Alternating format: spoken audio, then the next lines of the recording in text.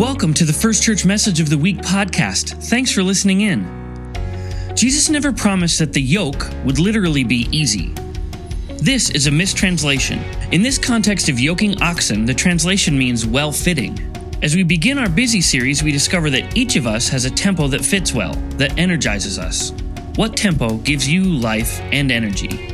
In this message of the week, we begin our busy sermon series with a message from Pastor Jen Tyler, who reads from Matthew 11 and challenges us to slow down, be still, and let God lead us at His unhurried pace.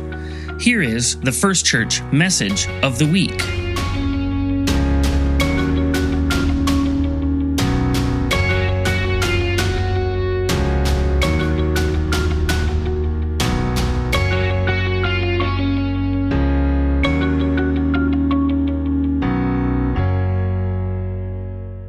Won't you pray with me? Gracious and loving God, as we listen for your word in this time, we ask that you would open our ears anew, that we might hear you more clearly in our midst. Open our hearts that we might love you more deeply, and open our eyes that we might see you more clearly. Rid us, O God, from any and all distractions, so that everything that we see and hear and feel and know and speak are of you. Amen. So as we said before, this is the first weekend of the season of Lent, which is a season in the church calendar that takes us from now until Easter, as Pastor Bryce mentioned. And it is a season of prayer and of fasting. It is a season that commemorates Jesus' 40 days of wandering in the wilderness, which means that for us, it's meant to be a time of reflection and of preparation.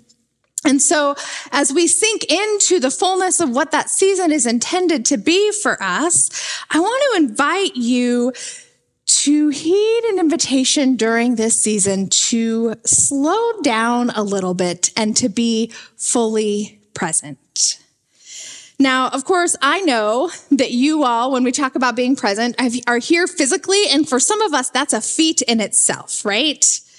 But I think many of us, myself included, are guilty sometimes of showing up to a place physically when we then mentally or emotionally check out once we get there, right? Whether that's you today, or it's been you in the past, or it's you 3 or 4 minutes from now when I lose your attention, right?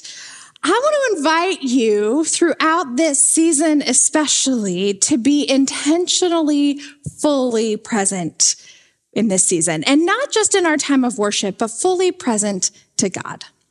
And we know that being fully present is really hard sometimes. I think that most of us have sat here in this space and we're thinking about what the week ahead is going to hold, or you're making a grocery list because you're going to stop on your way home. Come on, we've all done that on our bulletin, right? Maybe you're making a mental to-do list because our minds don't want to turn off, or you're trying to figure out that scheduling conflict in the week when you're trying to figure out how all 3 of your kids are going to be magically dropped off at one place at the same time. Whatever your life looks like, we live in a really busy society, a culture that I would argue even maybe over-glorifies that busyness. So much so that I imagine that some among us who maybe don't feel busy, maybe wish you were a little busier, or had more places to go, or people to see, or ways to connect, because these things make us feel important or valued.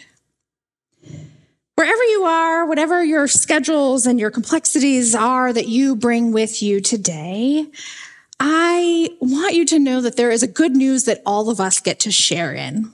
And that is that no matter how busy you are or are not, we are all being invited to reconnect with our unhurried God, who is never too busy for us. God is never in a hurry, even though sometimes we wish that weren't true, don't we?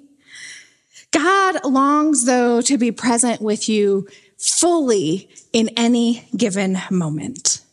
And for us to lean into that, we have to find ways to open ourselves to connect with God in new ways. And connecting with God in new ways, well, it doesn't come with some magic formula or some instruction manual that's going to feel like one more thing to do, for better or for worse. On the contrary, our goal of slowing down and being present in these ways is exactly the opposite of that. Our goal in this is to find the right tempo that works for you and for your family, to work to make space for God to come into your lives or to come deeper into your life. And finding that rhythm or that tempo, we know it's not easy. Most of us, it's an ongoing struggle. I like to joke that balance is actually a myth, but we're going to keep seeking after it anyway. And yet, I'm going to spend time, and I hope you will too, reflecting on ways that we can do this anyway, on ways that we can live into the invitations that Jesus sets before us in Scripture, that he, in his own life, lived out himself. As we do that, there are a number of ways I want to name that here at First Church, we want to help you do that. We're not just telling you, hey, do better, be better. We want to do and be better together. So we have some tangible things to invite you to, like fellowship times. Some of us show up. If you're like me, before I was a pastor, I tended to walk in during the opening song after the call to worship. That's my confession to you, right? But maybe for this service, you'll come a little early. If you come on Saturday, come at 4:30 for coffee and fellowship. If you come at 10, come a little early and worship with the 8:30 folks too, as we have fellowship time between 8:30 and 10. You may have noticed that we even put extra tables out in the back so that you don't have to hide in a different classroom or wonder where you're welcome. There truly is a welcoming place for all. That means that all are welcome here. And if you're worshiping online, by the way, there's a place for you there too. Drop a note in the comments. Let us know that you're with us. Tell us how we can be in prayer with or for you, or if something speaks to you in the service. What are you excited about, and how can we share in our lives together? Our hope is that this intentional time of fellowship will serve as an opportunity to grow closer to God and to one another, because I believe we can see the face of God in the community around us. Now, hopefully, our intentional community building isn't going to stop there, because there are lots of opportunities throughout any given week to connect deeper in our faith, right? Examples like our evening meal on Wednesday evening. Come and have a free meal and a time of fellowship at 5:15 before all the children run off to their events for the evening. Or maybe you don't want to commit to something yet that's every week, but you could commit for the season. So you want to consider joining us for our new Lent studies as we read the Gospel of Luke together. Starting tomorrow night, we're going to meet on Monday nights at 6. Or if you prefer a lunch hour, we'll meet at 12:05 on Wednesdays. It's the same group. Don't come to both. We're not trying to fill your schedule. But maybe come and join us. And know that there are people who want to meet you and connect with you and grow with you and pray with you and read Scripture with you. Now, I could go on and on. There's lots of opportunities. I hope you'll look through the stuff in your bulletin. But the thing about all of these opportunities we have to connect and to grow in our faith is that they have a couple of things in common. The first, I think, is the most obvious. The first is they are designed to help us to grow in our relationship with Jesus so that we can be disciples of Jesus first, who then are a part of making disciples and transforming the world around us. That is our mission here at First Church. But the other thing these all have in common is an invitation and a means of helping us to lean into this, not for the sake of adding to your schedule or for the sake of trying to make you more busy. That's the opposite of what we want. But our goal is to help you to prioritize your schedule for the sake of connecting more to our unhurried God. Something that we know is not easy, especially if you're already tired or you feel like you don't need one more thing to do. So how is adding something during this season going to help you to do that? Well, fortunately, Jesus speaks to that too. And the gospel message that I want to read today comes from the Gospel of Matthew. It's chapter 11, verses 28 through 30. And Jesus is talking to us when he says, "Come to me, all you that are weary and carrying heavy burdens, and I will give you rest. Take my yoke upon you and learn from me, for I am gentle and humble in heart, and you will find rest for your souls. For my yoke is easy, and my burden is light.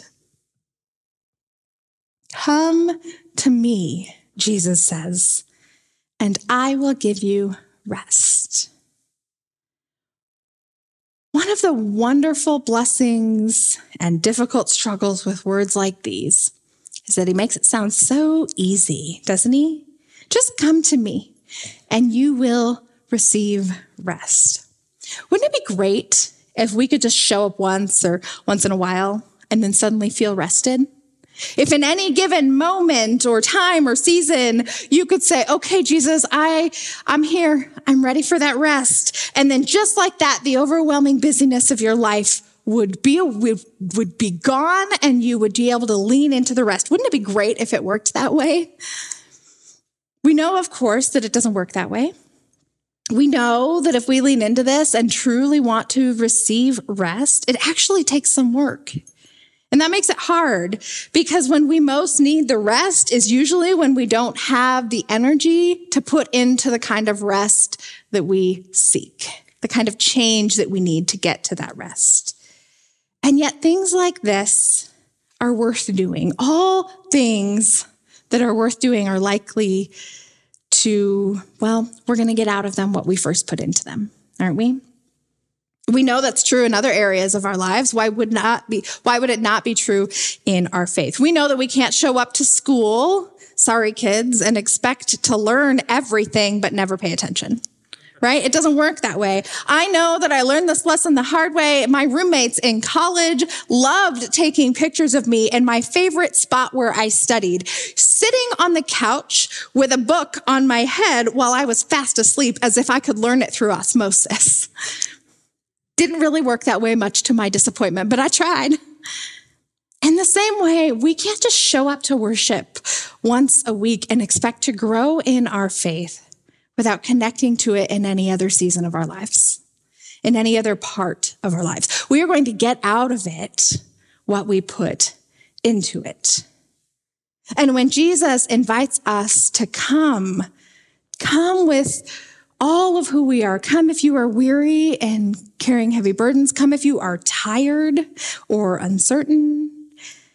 When Jesus promises us rest when we bring these things to him, he doesn't mean just name them once and they're magically going to go away.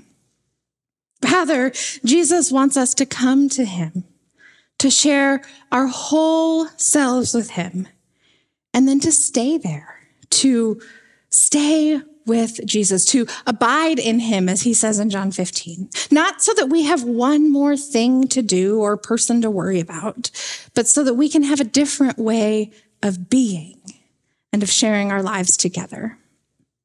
The more we share our lives, our burdens right alongside our celebrations, the more we begin to realize that this is not meant to be a one-time invitation or opportunity, but it's a way of life, a tempo of life, if you will. And it's up to us to trust Jesus and to seek him in the kind of rest that is going to last. And that is going to last because what he offers is not just some idea of rest, but it is a means of getting there. Take my yoke upon you, he says. Learn from me. Take my yoke upon you and learn from me. Jesus, who it goes on to tell us is gentle and humble, wants to give you rest, not just in your body, but also in your soul. He wants to give you rest. You who are weary or who are looking for some renewed hope today. You who are looking for a fresh start, be it following something old you are doing away with or starting something new and celebratory that you have recently begun. Jesus wants you to come and to rest, to find a new rhythm, to share your burdens so that they might be light or at least lighter. Because our burdens are lighter and our celebrations are greater when we share them, aren't they? And so take my yoke upon you he says. An invitation whose ending sounds delightful and worth it, but whose meaning shouldn't be skipped over. After all, what does that even mean, to take a yoke upon you? A yoke, of course, is an image that the original audience would have immediately pictured and understood, but some of us are, well, not spending a lot of time, even if you're in the fields, using cattle to do a lot of your work, right? A yoke is literally the wooden sort of cross piece like the one in the picture here that can be fastened across two animals, making the load easier to manage and the work easier to do. And so not unlike the one pictured here, bringing two cows together so they can share the workload, Jesus wants to be yoked with us, that we can share that metaphorical kind of yoke to make it a little bit easier on all of us. Now, as we look at this yoke, I imagine no yoke that I can imagine could be particularly easy, right? I'm not really excited about having a physical yoke placed upon me, if we're honest. At least it's not going to be easy in the way I want it to be, because when I think of a difficult thing becoming easy, if I'm honest, what I really want is for it to be no work or burden at all. I want it to just go away as if it was never there. Right? That's what I think of when I think of wanting something to be easy. But when Jesus promises us that his yoke is going to be easy, he doesn't say your burdens are going to disappear. Instead, he says they will be light, or lighter at least. And that's why, to better understand what Jesus might have meant here, I looked up some of the exact words that he used. And I learned that this same phrase, when we quote Jesus as the yoke being easy, it can also be translated as the yoke being well-fitting or good. And when something fits well, it's easier to be and to breathe and to rest, isn't it? Especially when compared to something that is poor-fitting, or whether it's too tight or too big or too awkward. In the same way, when we share in the things that are burdening us and we share them with Jesus, it doesn't mean that everything is miraculously going to be good, but it can make them easier and better fitting in our lives. It can make them more manageable as our burdens become a little lighter and easier to carry, because we're no longer carrying them alone. Instead, we are inviting and allowing someone else to help us along the way. And so to be yoked metaphorically with Jesus in this way is to be connected in such a way that we no longer have to bear our burdens alone. And as we walk through life together, learning from each other, depending on each other, we have opportunities to build one another up, to become stronger together, and to learn to not only work together, but also to be still in one another's presence. And to do this well, there are a few things we have to do. We have to trust one another. We have to be willing to work together, and we have to be willing and able to find a tempo that works for both of you. If you can imagine being yoked with someone who wants to go full speed and someone who's moving nice and slow, that doesn't always work so well, does it? So how do we find our tempo in that place in between as we're busy rushing and running from place to place in our busy, busy lives, and our God is over here going, well, I'll come with you, but I'm not really in a hurry, right? When we don't slow down long enough to invite our unhurried God to come and be a part of our lives, we run the risk of filling up that God-spaced part of our lives with someone or thing else. We run the risk of removing that yoke that God longs to share with us entirely as we run full speed ahead, trying to carry it all ourselves. Friends, this day, this week, this season, I want to invite you to push back against the temptation to do that. To instead lean into Jesus' invitation of letting go of being too busy for the sake of it, or running too fast to allow Jesus or others around you to keep up. I want to invite you instead to focus on finding the pace and the tempo that works for you, for your life, for your family, and most of all, for your faith. So that as we work on sharing our lives with one another, and with our God who longs to be more closely yoked to you, you might find that tempo that brings you life, that brings you energy, that brings you joy, that brings you freedom from those heavy burdens that might otherwise hold you back. Then, Jesus says, when you've come to me in this way, may you find the rest that you need and desire. Let's pray together.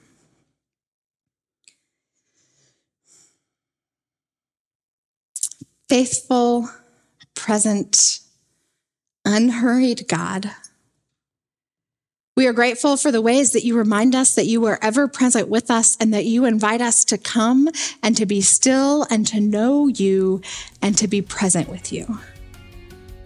God, may you help us to trust in you enough to share this yoke that you offer, to share our burdens with you, our lives with you, our hope with you, that in all things, oh God, we might turn ourselves towards you as we reset our lives in this season especially to a tempo that works with and for you. In the name of Jesus Christ, your Son and our Lord, we pray. Amen. Thanks for joining us for the First Church Message of the Week. To stay connected, subscribe to this podcast and follow us on Facebook. For more information like our church calendar, worship times, and upcoming events, visit our website at watertownfirst.church. This has been the First Church Message of the Week.